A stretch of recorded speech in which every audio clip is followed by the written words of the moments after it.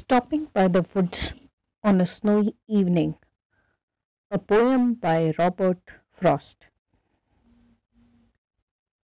Whose woods these are, I think I know.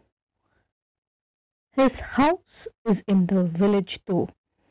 He will not see me stopping here to watch his woods fill up with snow.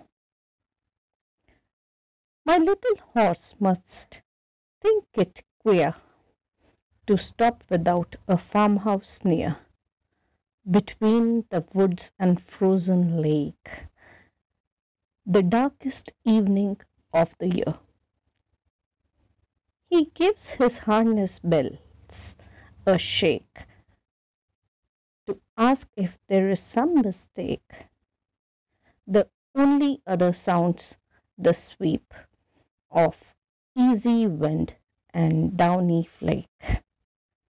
The woods are lovely, dark and deep, but I have promises to keep and miles to go before I sleep, and miles to go before I sleep. Thank you.